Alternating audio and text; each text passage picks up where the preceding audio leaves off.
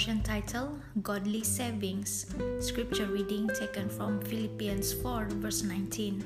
My God will meet all your needs according to the riches of His glory in Christ Jesus. Philippians 4 verse 19. It may seem strange to learn that God cares about money.